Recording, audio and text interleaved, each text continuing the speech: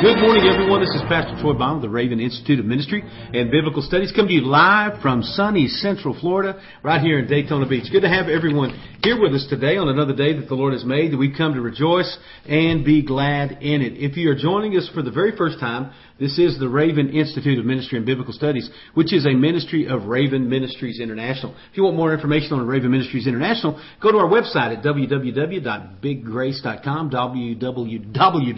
I'll get that down here in a minute, www.biggrace.com, and you can check out the ministry of Raven Ministries International.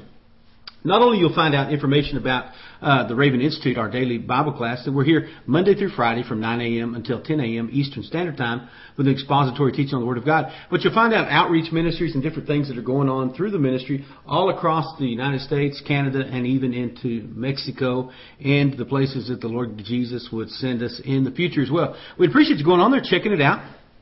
If you have questions, comments on the website, on the ministry, send those to Raven at biggrace.com, RAVEN at biggrace.com.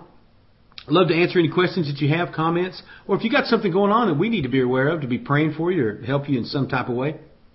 By all means, please let us know, because we'd love to be a part of what God is doing in your life and in your part of the country or your part of the world for that matter.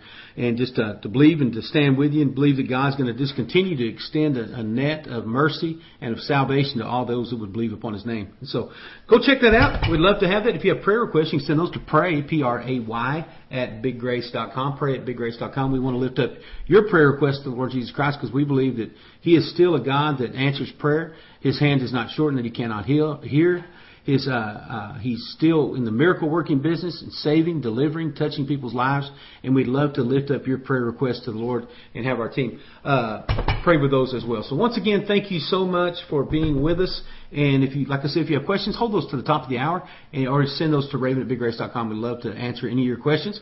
We are in a study on the revelation, or the unveiling of Jesus. And I believe today is our 22nd class, 22 classes into it. But if you've not been with us in the past, check the website, the Raven Institute. And what we do is when we get 5 classes, we'll put those up on the website. I think there's 16 classes that are up on the website right now that you can go and download. So all but the last week of classes. And so those will be up this weekend. You can go in there and check those out. They're able to download those for free on our on MP3 format. Use them, copy them, pass them around, make a frisbee out of them, however you want to handle it. They're for your listening pleasure and for your instruction in the Word of God. So take advantage of that. They're there, and we'd love to get your feedback on those as well as you listen to them. Hey, along those lines, I've had people that have gone on and listened to those later, not on the live broadcast, and they've wondered, hey, can we ask a question even though it's kind of past or we're not in the live? Absolutely. You know what?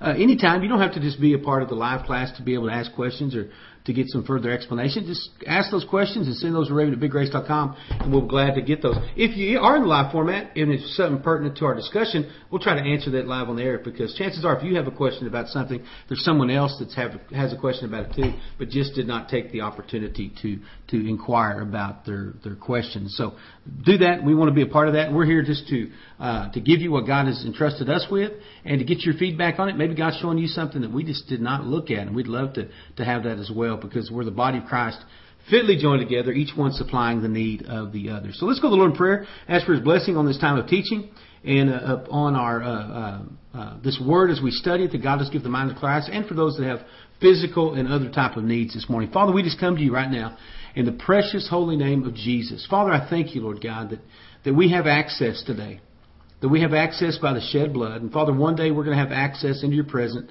It's by that same blood, Lord God. It's going to be that same blood that has cleansed us.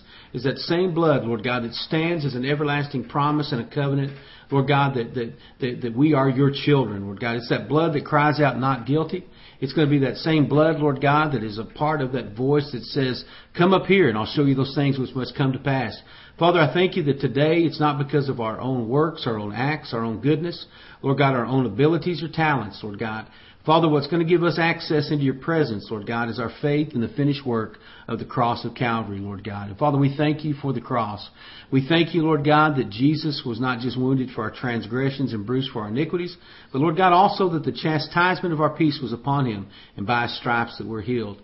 Lord God, when Jesus died and he said it's finished, Lord God, every sin, every tendency, every addiction, every bit of depression, Lord God, every bit of stress, and Lord God, every sickness and disease, Lord God, was laid upon Him. Father, that Lamb slain before the foundations of the world, as He bore all of those sufferings, Lord God, in His body, Lord God, for our benefit. And so, Father, we come by way of the cross and by way of the sacrifice of the Lord Jesus Christ. And Father, I pray today for each one of my brothers and sisters in Christ, Lord God, those here in this nation and those that are with us, Lord God, abroad in other nations, Lord God, especially nations right now that are suffering severe, Lord God, types of persecution. Father, the difficulties, Lord God, that are going on in the Middle East, Lord God, and even in the Near East, Lord God, in places like Pakistan, Lord God, in Afghanistan and India, Lord God, the trouble, Lord God, that's there. Father, we just pray for our brothers and sisters in Christ who are there, Lord God, that, Father, they would not grow weary in well-doing, Lord God, but in due season, Lord God, they would reap if they would not faint. Father, let them see, Lord God, that their labor is not in vain, Lord God, that you have put them, Lord God, in one of the most strategic, Lord God, areas of this world, Lord God, to do something glorious and powerful for them and through them, Lord God, as well for your kingdom. So, Lord God, minister to them, touch them, Lord God, those that are suffering persecution, Lord God, in China, Lord God, in Indonesia, and various other places, Lord God, Central, Lord God, in South America. Father, even in this nation, Lord God, and in Europe, Lord God. Father, those that are suffering, Lord God, for the sake of the gospel. Father, I pray that you'd strengthen them, Lord God. You'd give them endurance, Lord God, that they might run the race, Lord God, unto its completion, Lord God. That they might stand before you as good and faithful servants, Lord God. Strengthen us all, Lord God. Father, just cause, Lord God, the resolve of your Spirit, Lord God, just to well up in us, Lord God, in a new and fresh way. And Father, we pray for those that are sick, Lord God. And Father, we thank you that you are a healer. Lord God, the Word says that you sent your Word to heal us, and we know that Jesus, Lord God, is the healer. And so, Father, touch, Lord God, those that have been sick, Lord God, those that have been diseased. Father, those that have been battling, Lord God, just problems, Lord God, even this time of year, flu, Lord God, and viruses. Father, we pray that those things would be arrested by the blood and by the name of Jesus, Lord God, today. That, Father, your people would be well and healed and sick, Lord God, healed from their sickness and strong, Lord God, in the power of your might. Father, that they might be an effective witness and a testimony, Lord God, and Father, a worker, Lord God, in these fields of harvest. Now, Father, bless this day. Father, we just ask you to be with us. Give us the mind of Christ. Father, just help our understanding and comprehension, Lord God. Help me be able to, Lord God, speak clearly, Lord God, and with clarity, Lord God, and with understanding, Lord God, unto your people, Lord God, that we might be able to extract from your word and every idea, Lord God, every thought, every bit of power, Lord God, every bit of truth that you would have for us today. We ask these things in Jesus' name. Amen. Amen. Amen and amen. Are you still excited about serving and studying the Word of God? You know, folks, it really is. It's kind of like that spiritual salt lick, you know. We are the salt of the earth, and, you know, you lick that salt and it just makes you thirsty. You just want more. You want to get in deeper and deeper and deeper. And, you know, for myself, especially with this, I love studying the Revelation because of what it is. It is that unveiling of Jesus Christ to us. And I want to know Him more. I want to have a more thorough understanding of Him. Because when we have an understanding of Jesus and we know Him intimately, as a result, we have a more thorough and ultimate understanding of His Word. And what I mean by that is, you know, He was the Word that became flesh. We know that from John chapter 1, that He came and dwelt among us.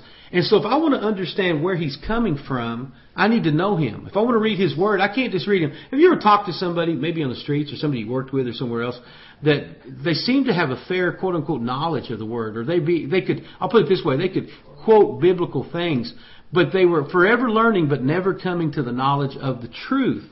Folks, there's a whole lot of difference between knowing a lot of Bible and knowing the truth. You can quote Scripture, you can quote, 31,101 verses of Scripture verbatim and never come to the knowledge of the truth. It could just puff you up. We've got to come to a place where we just don't know what He said, but why He said it. It'd be like, Melanie and I have been married 22 years. I may say something that somebody that doesn't know me may misinterpret or misunderstand. But because of her intimate knowledge of me over the course of a long time, she knows where I'm coming from. And folks, it's the exact same way with the Word of God. Sometimes it's like, well, how do you know that? Well, because I know Him. Well, where did you come to that? Well, I know Jesus. I know what He means by that because I have an understanding of who He is. And folks, you've got to come to that place. You've got to spend the time in prayer. You've got to spend the time knowing Jesus, worshiping Him. And what that's going to do is that's going to open your heart and mind up really to a thorough understanding of the Word of God. The Spirit of God will lead and guide us into all truth. When? when He's within us, when the Spirit of God has come upon us, and not just with us, but He is in us, according to the promises of the Gospel of John chapter 14. And so we've got to constantly strive to say, Spirit of God, lead me, teach me, understand. Folks, listen, you're not going to get that understanding by sitting in Bible colleges and seminary. You're not going to get that.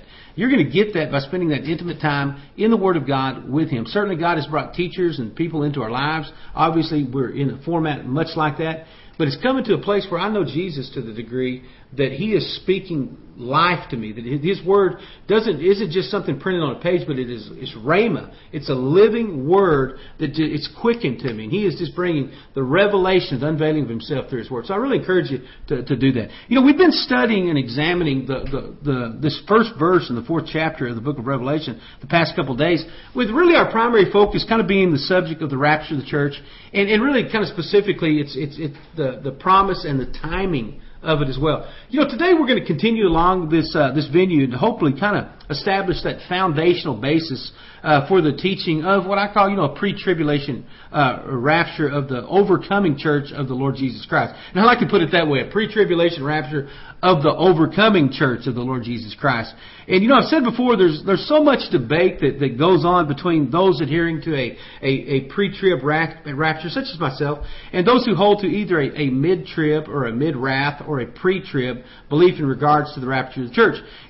But folks, I believe that, and I've said this, and I've touched on this before, that the crux of the issue can really be solved through a very careful and systematic look at the totality of God's Word. And by clarifying that a true pre-trib theological belief is not synonymous with this modern day escapism that tends to teach that every single person who's ever walked an aisle or ever repeated a sinner's prayer will just suddenly be snatched away at the rapture of the church, indiscriminate as to whether their lives measured up to the bare essentials of the Christian faith or not. I do not believe that that's going to happen. I believe that it's going to be a remnant. It's going to be that overcoming church of the Lord Jesus Christ, not just those that have joined the Baptists or the ranks of the Pentecostals or the Methodists or the Catholics, but those that are intimate and have a close relationship with the Lord Jesus Christ. And so, Revelation chapter 4, verse 1. Revelation 4, verse 1. He says, "After this I looked, and behold, a door was open in heaven, and the first voice which I heard was, as it were, a trumpet talking with me, which said, Come up here, and I will show you things which must come hereafter." And so he starts out, and we touched on this, after this. And contextually, this after this is referring to that period of nearly 2,000 years that John was allowed to see kind of unfold before him as he began to describe all the happenings from on the 7 church eras from Ephesus all the way up to Laodicea. And again, remember that the term church, and we've said this before, and you need to always think about this when you study Revelation. The term church was used 16 times in those first 3 chapters. But it's not used in the chapters 4 through 18, which deal with the tribulation period. Let me ask you this. Would Christ suddenly, and I want to bring this up to get you thinking about something, would Christ just suddenly abandon the usage of a term and forget His bride in the midst of what could be termed probably the most cataclysmic event that the world has ever known? The answer is absolutely not. He would not forget that. We know from Romans 8 that what's going to separate us from the love of God tribulation was one of the things in that list? Absolutely not. And so He's not going to suddenly just forget who we are or forget that intimate language that He's utilized for us, that He used all the way. We look in the book of Ephesians when He's talking about the relationship with Christ in the church and how it's like a husband and wife. Would He just suddenly forget that after spending all this time talking about these two? Absolutely not. So there's got to be a reason why they're not mentioned. My belief in those who would hold to this pre-tribulation rapture, the overcoming church of the Lord Jesus Christ, is that they're not there. They're not a party to this, and it's not describing them. That's the only reason, because we're certainly not going to be ignored by Him. I think where many are tripped up is just in the understanding of the purpose of the tribulation itself. And so if I don't know the purpose of something, I'm never going to know a reason. It's kind of like you instructing your children. You're wanting to teach them a lesson in something. So you go tell them to do something. Well, why? They don't see the purpose. I don't see. Some of you guys remember when I think I was probably in high school. It's probably that old. The movie Karate Kid came out. Here you go. This actor, I think he's Ralph Macchio. He wanted to learn karate, and so he goes to Mr. Miyagi. And Mr. Miyagi, he said he'd teach him, but he has him washing cars and painting fences. And he's wax on, wax off. Up, down, up, down. And he don't see the purpose in it. And so he gets frustrated at the reason for it. I think a lot of the reason people get kind of sideways in regards to the talking about the tribulation period or even the rapture of the church, they don't understand the purpose in it. They think it's just some redundant task that they just don't need to really concern themselves with. But if we'll really look at it for what it is and understand it's not a time for God to fix His church. The church was fixed. And we as the church are fixed when we put faith in the blood of the Lord Jesus Christ and the Spirit of God comes upon us. But it's the time to bring back and complete that covenant that He made with the Jews. And so in your notes, but the tribulation is a time that God has brought forth to restore or to renew the covenant that He made with the Jews through Abraham. You know, I'm going to give you 4 reasons. I don't think I doubt I'll get through 4 of them, all 4 of them today, but I'll get through 4 of them over the course of the next day or so.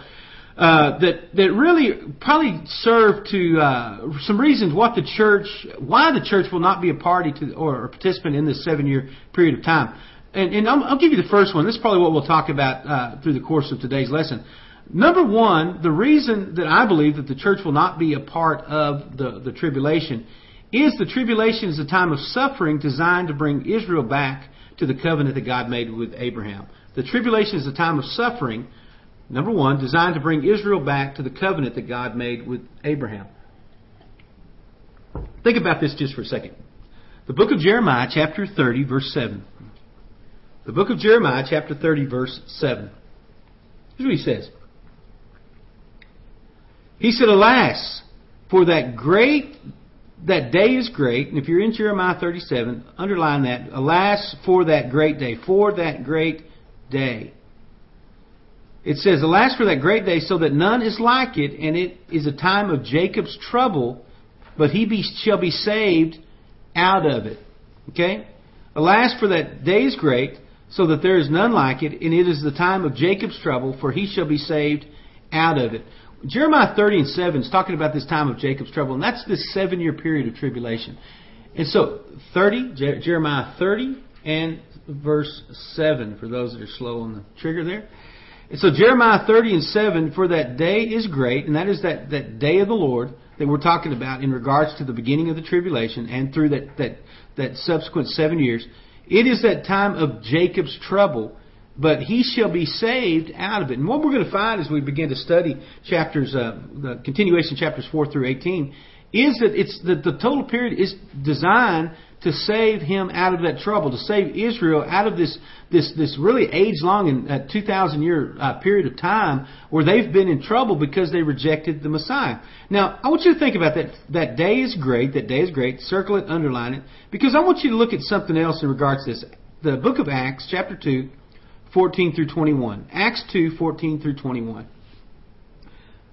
Listen to what it says. And I want to talk about that day is great and who it's really pertaining to versus who it's not pertaining to. It says this. It says, but Peter, standing up with the 11, lifted up his voice and said unto them. Okay? Said unto who? Said unto them. Who's them? Them is you men of Judea and all that dwell in Jerusalem. So who's he speaking to? He's speaking to Jews, okay? He's not saying you men of the Gentiles, you men that dwell all over the world. He's saying you men of Judea and all you that dwell at Jerusalem. Be this known unto you and hearken unto my words. He said, I'm about to tip my hand. I want to give you a revelation. For these are not drunk as you suppose, seeing it's but the 3rd hour of the day. It's 9 o'clock in the morning. So the people that you see proclaiming, you can mock them all you want to, but I'm telling you, this is something else. He said, this is what was spoken of or prophesied by the prophet Joel. Verse 17, Acts 2. It shall come to pass in the last days, saith God, that I will pour out of my Spirit upon all flesh. Okay, I want to bring this up. You know, any good charismatic Pentecostal Spirit-filled minister probably preached out of Acts 2:17 many times. You know, and it's going to come to pass in the last days, and I'm going to pour out my Spirit. And they're saying, you know, God's going to do this mighty thing. Folks, it's already happened for us. It happened 2,000 years ago on the day of Pentecost. He poured out His Spirit on that day. The heavens were open. The Spirit of God came down. And so we're not waiting for some last days outpouring. We have the person of the Holy Spirit inside of us. And so because we've received Him because of our relationship with the Lord Jesus Christ. And so, but His audience is not, quote unquote, Gentiles. It's not the church. He says, it shall come to pass in the last days that I will pour out my Spirit upon all flesh. Then He says, your sons, whose sons? The sons of the Jews. Your daughters shall prophesy, and your young men shall see visions. Your old men shall dream dreams. He's saying, listen, I'm telling you what's happening now, but in the last days, in that day before that day is great, that great and notable day of the Lord, He said, also your sons and your daughters are prophesy. Your young men shall see visions. Your old men will dream dreams. And on my servants and on my handmaidens I will pour out in those days of my Spirit, and they shall prophesy. And I will show wonders in the heaven above and signs in the earth beneath, blood and fire and vapor of smoke. The sun will be turned into darkness and the moon into blood before the great and notable day of the Lord come. That great and notable day of the Lord come, right there in verse 20, is talking about the second advent, when He comes down at the revelation of Revelation chapter 19. And it will come to pass that whosoever will call upon the name of the Lord shall be saved. And so this is a promise that, the Jews, they're mocking it then at that period of time, but there's going to be an event coming that's going to be cataclysmic. He explained it right there. And we'll see all these same things mentioned in verses 19 and 20 as we study deeper into the Revelation. But you're going to see He's given a promise that, listen, you're mocking, you're saying these things, but I'm going to raise up, and we'll see 144,000 Spirit-filled Jewish evangelists are going to be raised up here in the next few chapters that are going to be preaching this message that He's talking about. And so now I want you to jump back down. We're talking about that day is great in Jeremiah 30 and 7. The great and notable day of the Lord in Acts 2:20. Now I want you to look at the prophet Zephaniah. The prophet Zephaniah, chapter 1, verse 14. Zephaniah 1:14. Then I'm going to read all the way through, because when they originally wrote this, there wasn't the chapter break. I'm going to read through verse 2 of the next chapter as well. Of chapter 2. And here's what it says. Speaking to the prophet Zephaniah under the old covenant, the covenant he made with Israel. Okay? The great day of the Lord is near. It is near and hastily greatly, even the voice of the day of the Lord. Listen to that, the voice of the day of the Lord. The mighty men shall cry there bitterly. That day is a day of wrath. Okay? A day of trouble. Just as it said in Jeremiah 30 and 7.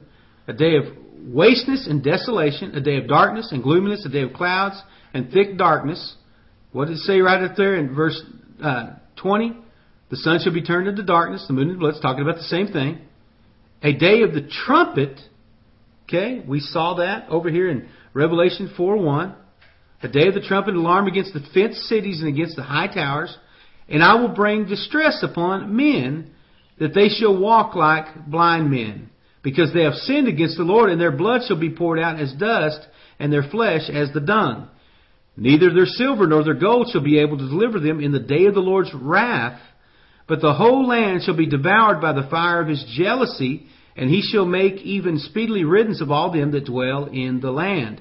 Now, folks, remember that whole Zephaniah 1:14 through 2:2, because you're going to see every bit of these things transpire as we study the Revelation.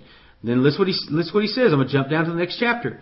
Gather yourselves together. Yea, gather together, O nation that was not desired. So he's speaking specifically of the nation of Israel, that people that comprise it, the Jewish people. Before the decree bring forth, before the day pass as the shaft, before the fierce anger of the Lord come up against you, before the day of the Lord's anger will come upon you.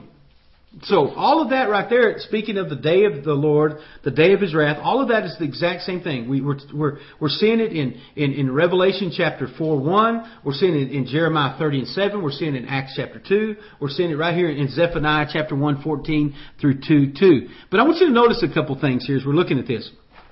Verse 14 says, the voice of the day of the Lord. The voice of the day of the Lord. Our point is, who is the tribulation period for versus who it's not, okay?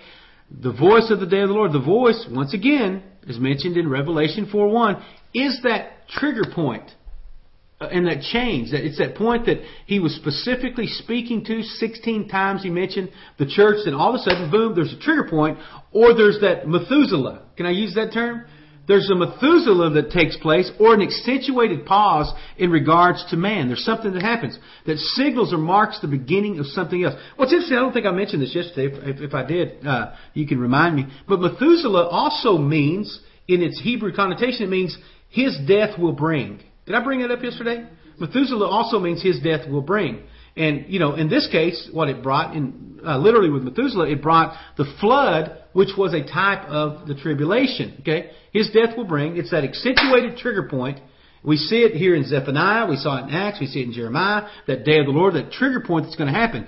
And so it was the type of the tribulation. So when he was, Methuselah, taken out of the way by death, then what it did, it allowed for the flood to come and destroy all but 8 of the inhabitants of the earth. We spoke of Methuselah being a type of God's grace, a type of era, a type of extended period of time that God was bringing mercy to His people. And so just as he was taken out of the way at his death, so the church is, when it's taken out of the way by its death, by we cast off this old life through its death, what's going to do? It's going to mark the beginning of the Great Tribulation. As it speaks of with Methuselah, and when it spoke of in Genesis, we're talking about a tribulation then that was talking about water. But he says that I'll never send water or a flood upon the earth again. He says the next time it's going to be fire. And so what did it prophesy right here in Zephaniah? It talks about that day it's going to pass. The anger of the Lord, the day of the Lord is going to come upon you. It speaks of that fire that's going to come upon us, or upon the inhabitants of the earth in verse 18. Neither their silver nor gold shall be able to deliver them in the day of the Lord's wrath, but the whole land shall be devoured by the fire of His jealousy. Okay? Key in that too. We'll see it as we get into the 4 horsemen of the apocalypse when their gold and silver perishes. So you're going to see how even the book of Zephaniah ties directly in to the Revelation as well. So the church is taken out of the way, and its death shall bring forth something. Now look what verse 5 said right there as well. It says, verse 15 in Zephaniah chapter 1. Verse 15 of Zephaniah chapter 1. That last one was, the voice of the day of the Lord was verse 14 of Zephaniah. Now look at verse 15. It says, the day of His wrath. What's that called? It's called the day of His wrath. Now, here's where I want to show you who that applies to versus who it doesn't. Turn to the book of 1 Thessalonians chapter 5, verse 1 through 11. 1 Thessalonians chapter 5, verses 1 through 11. Here's what it says. It says, but at the times of the seasons, brethren, you do not have need that I write unto you. For yourselves know perfectly that the day of the Lord so comes as a thief in the night. Look what he says. He said, but the times of the seasons, brethren, he said, you have no need that I write unto you. Why would he not? Why would he say that they have no need that he writes unto them? Because it's already understood that they know. You see what I'm saying? I don't need to tell you this again, because you yourselves, and he answers it right there in verse 2, because you know perfectly well that the Lord so comes as a thief in the night. For when they shall say peace and safety, then sudden destruction shall come upon them, as travail upon a woman with child, and they shall not escape. But you, brethren, this is why he didn't have to tell them. You're not in darkness, that the day should overtake you as a thief. That's why I have no need to write to you. Verse 5, you are all the children of the light, and the children of the day. We are not of the night nor of darkness. Therefore let us not sleep as others do, but let us watch and be sober.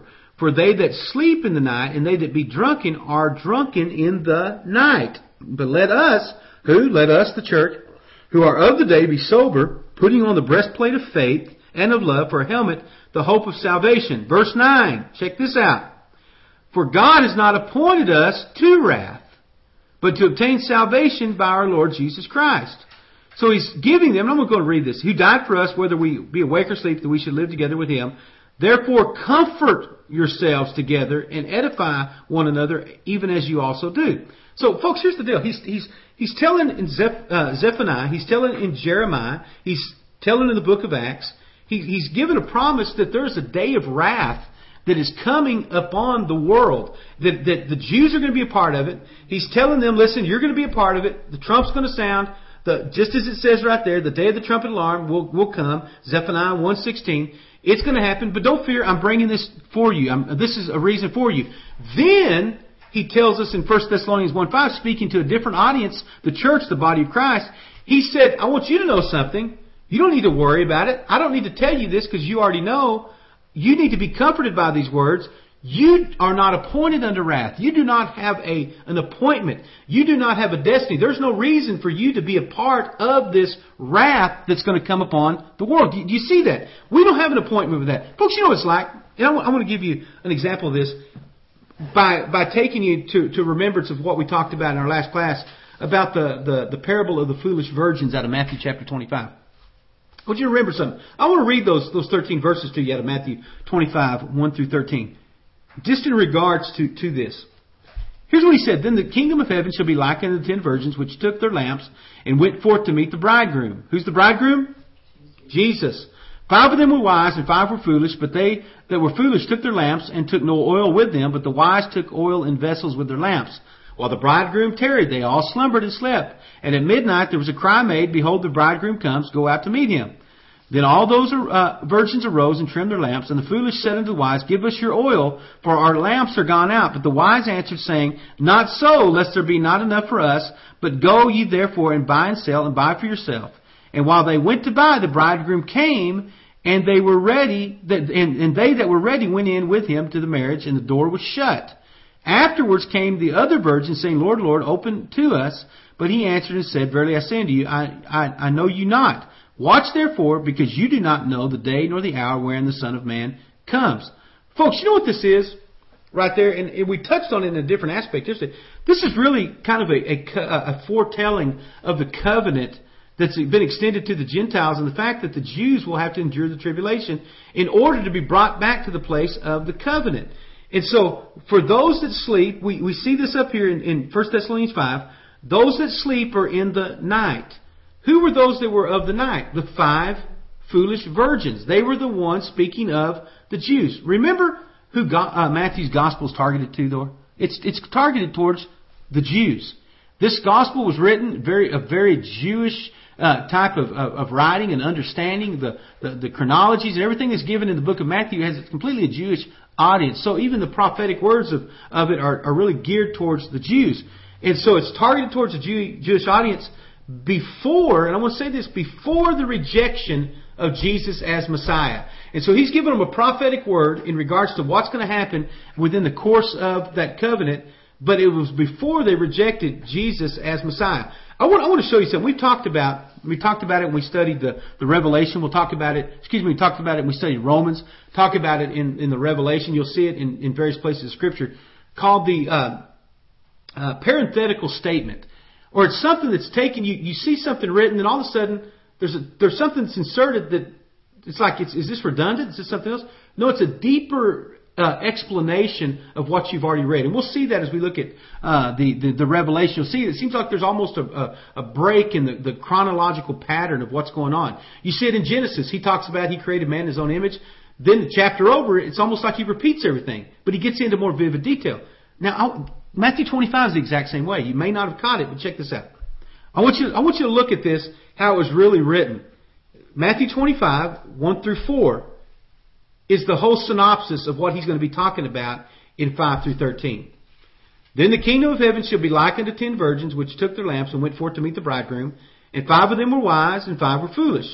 They that were foolish took their lamps and took no oil with them, but the wise took their vessels with their lamps. See, I could end right there, and I've got the parable. Right? I've got 5 wise, 5 foolish, 5 took their lamps, 5 took their lamps with oil. There's the parable. 5 wise equals the church, 5 foolish equals the Jews.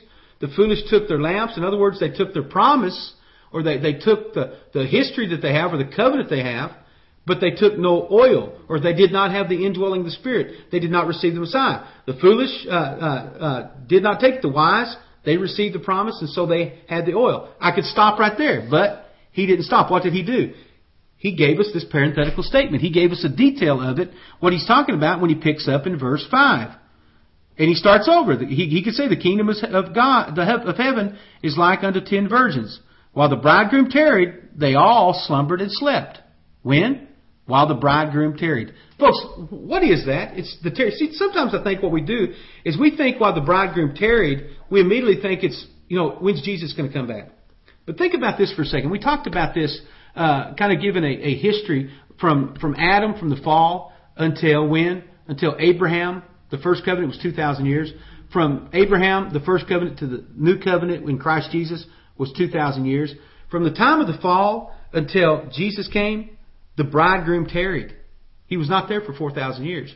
And so it's saying, listen, from that time, they all slept. There was no revelation. There was no wake-up call for anybody during that whole period of time.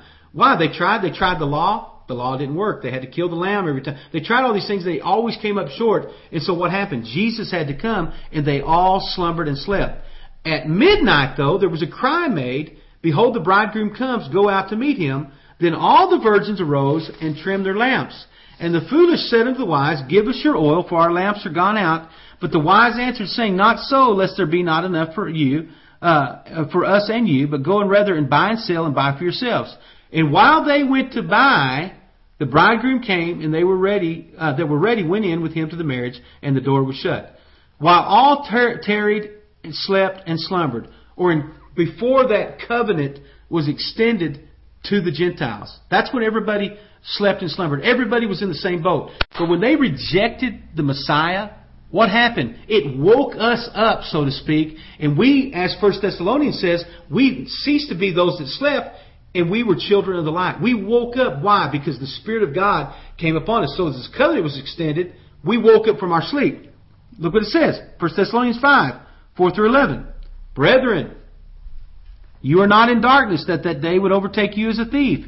You are not children of the light. In other words, you're not asleep, but you're children of the day. We are not of the night or of darkness. Therefore, let us not sleep as the others do, as the 5 foolish virgins do. But let us watch and be sober. For they that sleep in the night and they that drunken are drunken in the night. Okay? You got to see how that all works together. Matthew 25:6. Jump to that again. And at midnight there was a cry made, "Behold, the bridegroom comes, go you out to meet him." You know what that cry was? What is that cry? Have any idea? The voice? The trumpet?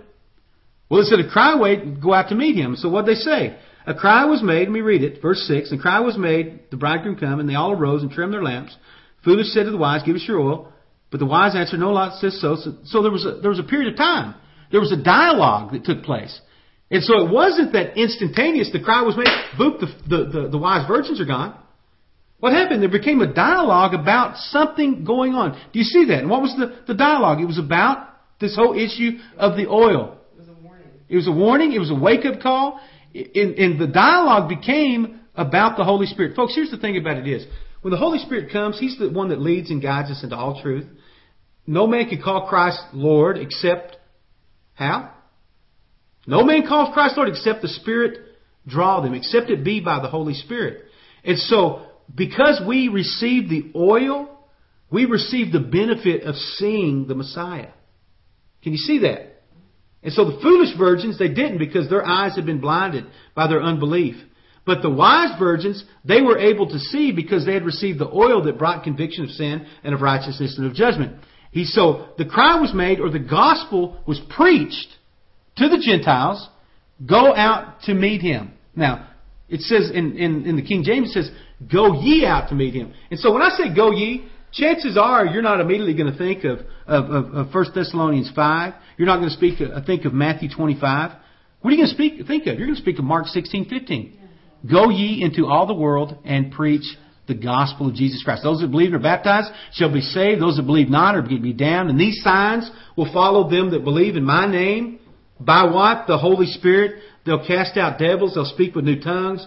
They'll lay hands on the sick and they'll recover. If they drink any deadly thing, it won't harm them. If they take up a serpent, it won't. See what I'm saying? And so that cry that was made was the gospel being preached. And the go you out to meet him is that call or the foreshadowing of the Great Commission that's going to be extended to the church.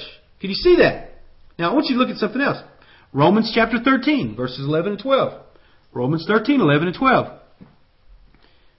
Knowing the time, now it is high time to awake out of your sleep. For now is our salvation nearer than when we believed. The night is far spent, the day is at hand. Let us therefore cast off the works of darkness and let us put on the armor of light. And so folks, really with Romans, what he's telling us is, listen, the time is at hand. The time that the bridegroom is coming. the time from the time that the cry went out that said He's going to come to the time that our departure's at hand, it's high time. We've got to cast off the works of darkness. Anything that would associate us with that previous covenant, with the failure of the foolish virgins, we've got to now associate ourselves with righteousness. Why? Because after this I looked, and behold, the door was opened in heaven. And the first voice which I heard was it were a trumpet talking with me, which said, Come up here, and I will show you things which must come hereafter. After this, what? The church. Things that come thereafter. Thereafter what? The blast of the trumpet. What is that? Well, I'm glad you asked. 1 Thessalonians chapter 4, verses 16 and 18. 1 Thessalonians 4, 16 and 18.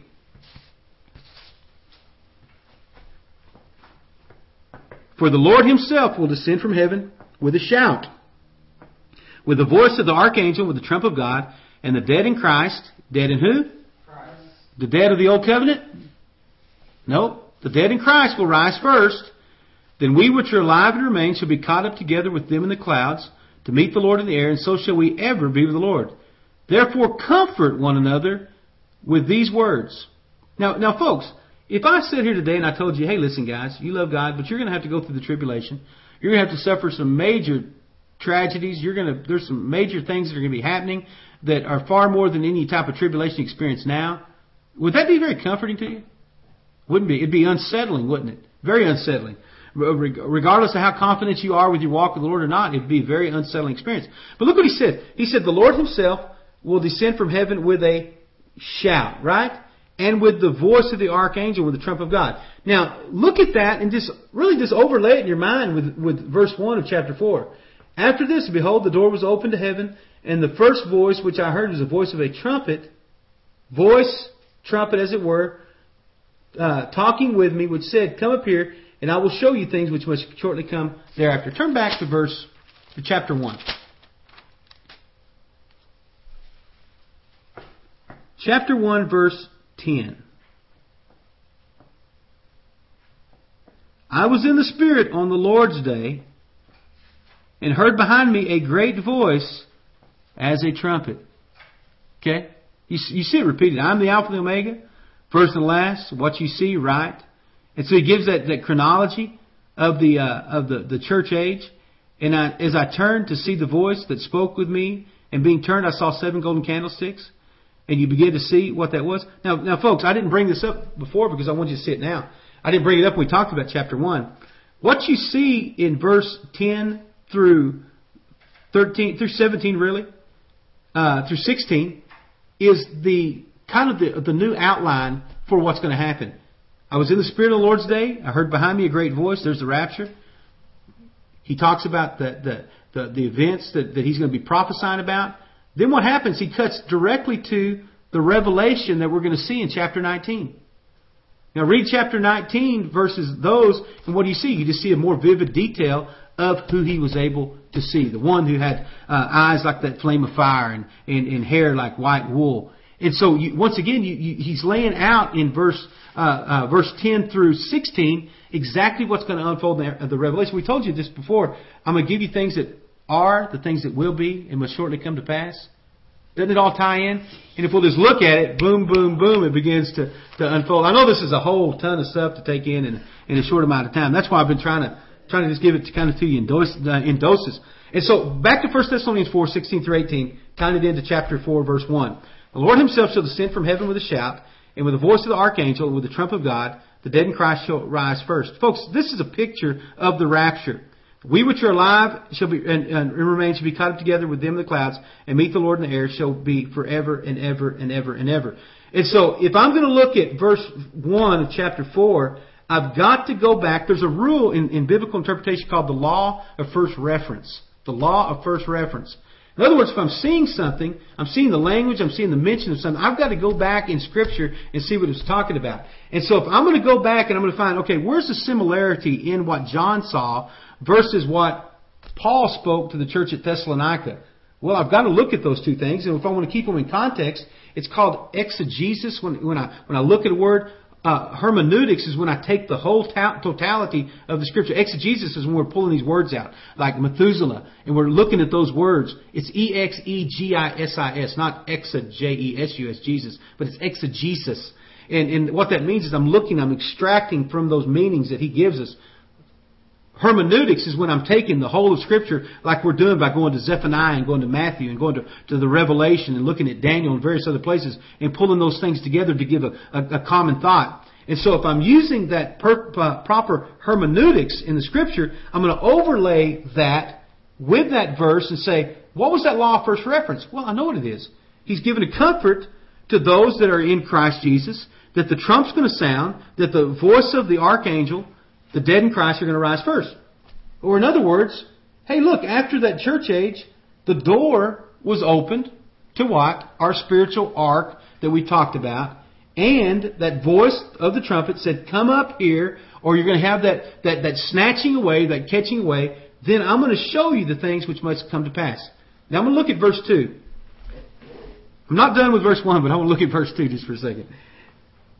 And immediately, when?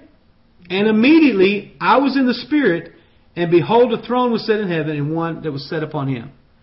Now, folks, listen. How many times have we talked about this in our study? He said, listen, it's not going to overtake you as a thief, but in a moment and in a twinkling of an eye. How quick is that? That's immediately, isn't it? He said, we will be changed. And where are we going to be? To be absent from the body, to be absent from this physical realm is going to be in the presence of the Lord. It says something's going to happen. Boom, there's going to be a trump sound. I'm going to hear the voice of God. And it says immediately I was in the Spirit, and behold, a throne was set in heaven, and then there was one that sat upon the throne. And we know who that one that sat upon the throne was. And it goes on to describe it, and we'll talk about that when we get into these verses 3 through 11 of this verse. But what I want you to see is just that blessed promise that's been extended to every single one of us in regards to the rapture of the church. Folks, listen. Like I said, there's been so much debate, mid-trib, post-trib. But as I mentioned yesterday, it wasn't as though, it rained, 15 days, then they were able to go into the ark, or it rained, 20 days, and they mid-flood, they were able to go into the ark. But they went into the ark, and as soon as they went into the ark, the door was shut. Just like we saw with the foolish virgins of Matthew 25. They went, after that gospel was preached, they didn't want to participate with the oil in advance, so the door was shut to them, and it wasn't open.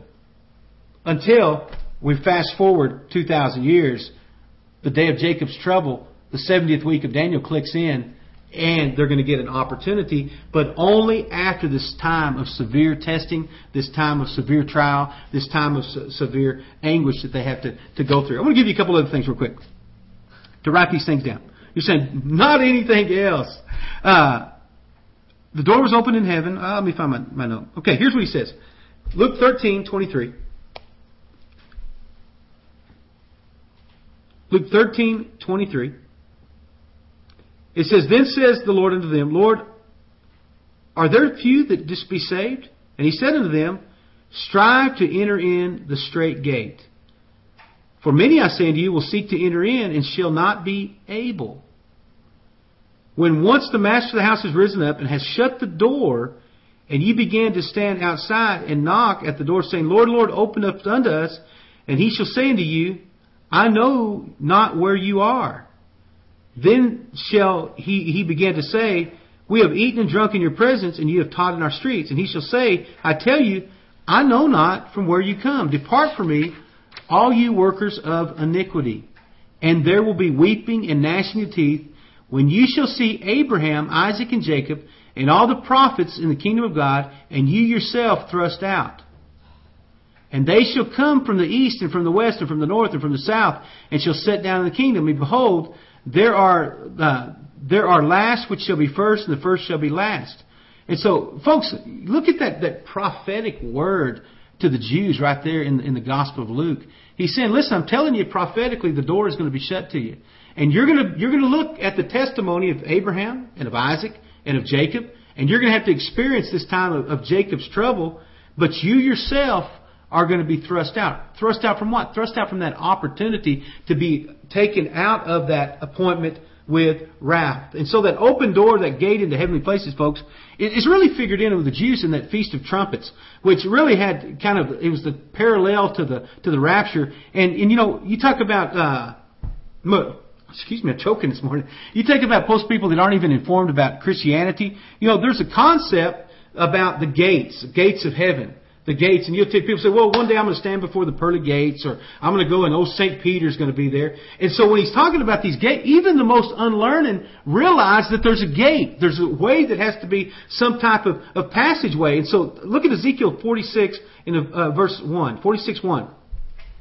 It says, thus saith the Lord God, the gate of the inner court that faces east shall be shut on the 6th working day, but the 7th day shall be opened. On the day of the new moon it shall be open. Folks, why is that important? It's because, once again, the day was shut. I love this. Thus saith the Lord, the gate of the inner court that faces east shall be shut 6 working days, but the Sabbath day it shall be open. On the day of the new moon it shall be shut. Now, this is a Jewish prophet Ezekiel. What did we talk about? Those 6,000 years, right? 6,000 years for the Jews, the gate has been shut. But what? On the 6th day of the new moon, it will be opened. Folks, that's when they're going to be able to enter in to that 1,000-year millennial reign. Isaiah 26:2. Open ye the gates, that the righteous nations will keep the truth, may enter in. Psalms 118:19. Open to me the gates of righteousness, and I will go into them, and I will praise the Lord. Psalms 118:20. This gate of the Lord, in which the righteous shall enter. Who shall enter? The righteous shall enter. John 10:17. Then said Jesus unto them, truly I say unto you, I am the door of the sheep. I am the door of the sheep. I am the door. By me, if any man entered, he shall be saved, and shall go in and out and find pasture. Folks, the whole point I want to make right there is that there's this door, there's this gate that's open. That door has been shut to the Jews until that 6th day, until that millennial reign of Christ. But that door was open to us through the covenant that we have with Him. We do not have an appointment with that day of wrath as they do. That's going to bring judgment upon them. That's going to bring correction. But, praise God, it's going to bring the fulfillment of that covenant that God had promised unto Abraham. I'm out of time today, and you're probably saying, praise God for it, because I've got rider's cramp. But we're gonna be jumping into verse 2 and really verses. What is that? That's funny. We're gonna be able to look at 3 through 11, kind of in a conglomeration of those verses, because it's really kind of a descriptive verse. But I just want you to really know, folks, that for those that overcome, those that trust in the Lord, there is such a promise of victory for us. There's a promise that we're not appointed unto wrath, because of Jesus bore that upon His body. The wrath of God was poured out upon Him. And so we don't need it poured back upon us. You know what it's really like in likening it unto the foolish virgins? It'd be like saying, you know what, I've got a bride, but what I'm going to do is I'm going to subject my bride to the atrocities of the world before I marry her. No man would ever do that. What does a man want to do to his bride? He wants to protect her. Why do I say that? Because I know what Ephesians chapter 5 says. Husbands, love your wives as Christ loved the church and gave Himself for it. Right? And so, no man yet hateth his own flesh. And he said, you know what? This kind of sounds confusing, but I speak a mystery. I speak concerning Christ and His church. A man is going to lay down his life. He's not going to say, you know what, honey, I went to war for you. I went and bore the brunt of the pain for you. But you know what I'm going to do? I'm going to now throw you to the wolves. Folks, we're His bride. And we're the ones called His bride. The Jews are never called His bride. They're the friend of the bridegroom. We've got to go today. But I love you so much. Appreciate you for joining us. We'll be back tomorrow for another edition of the Raven Institute of Ministry and Biblical Studies. 9 o'clock a.m. Eastern Standard Time. Got one bit of advice for you today as I'm trying to catch my breath. Get into God's Word, and God's Word get into you.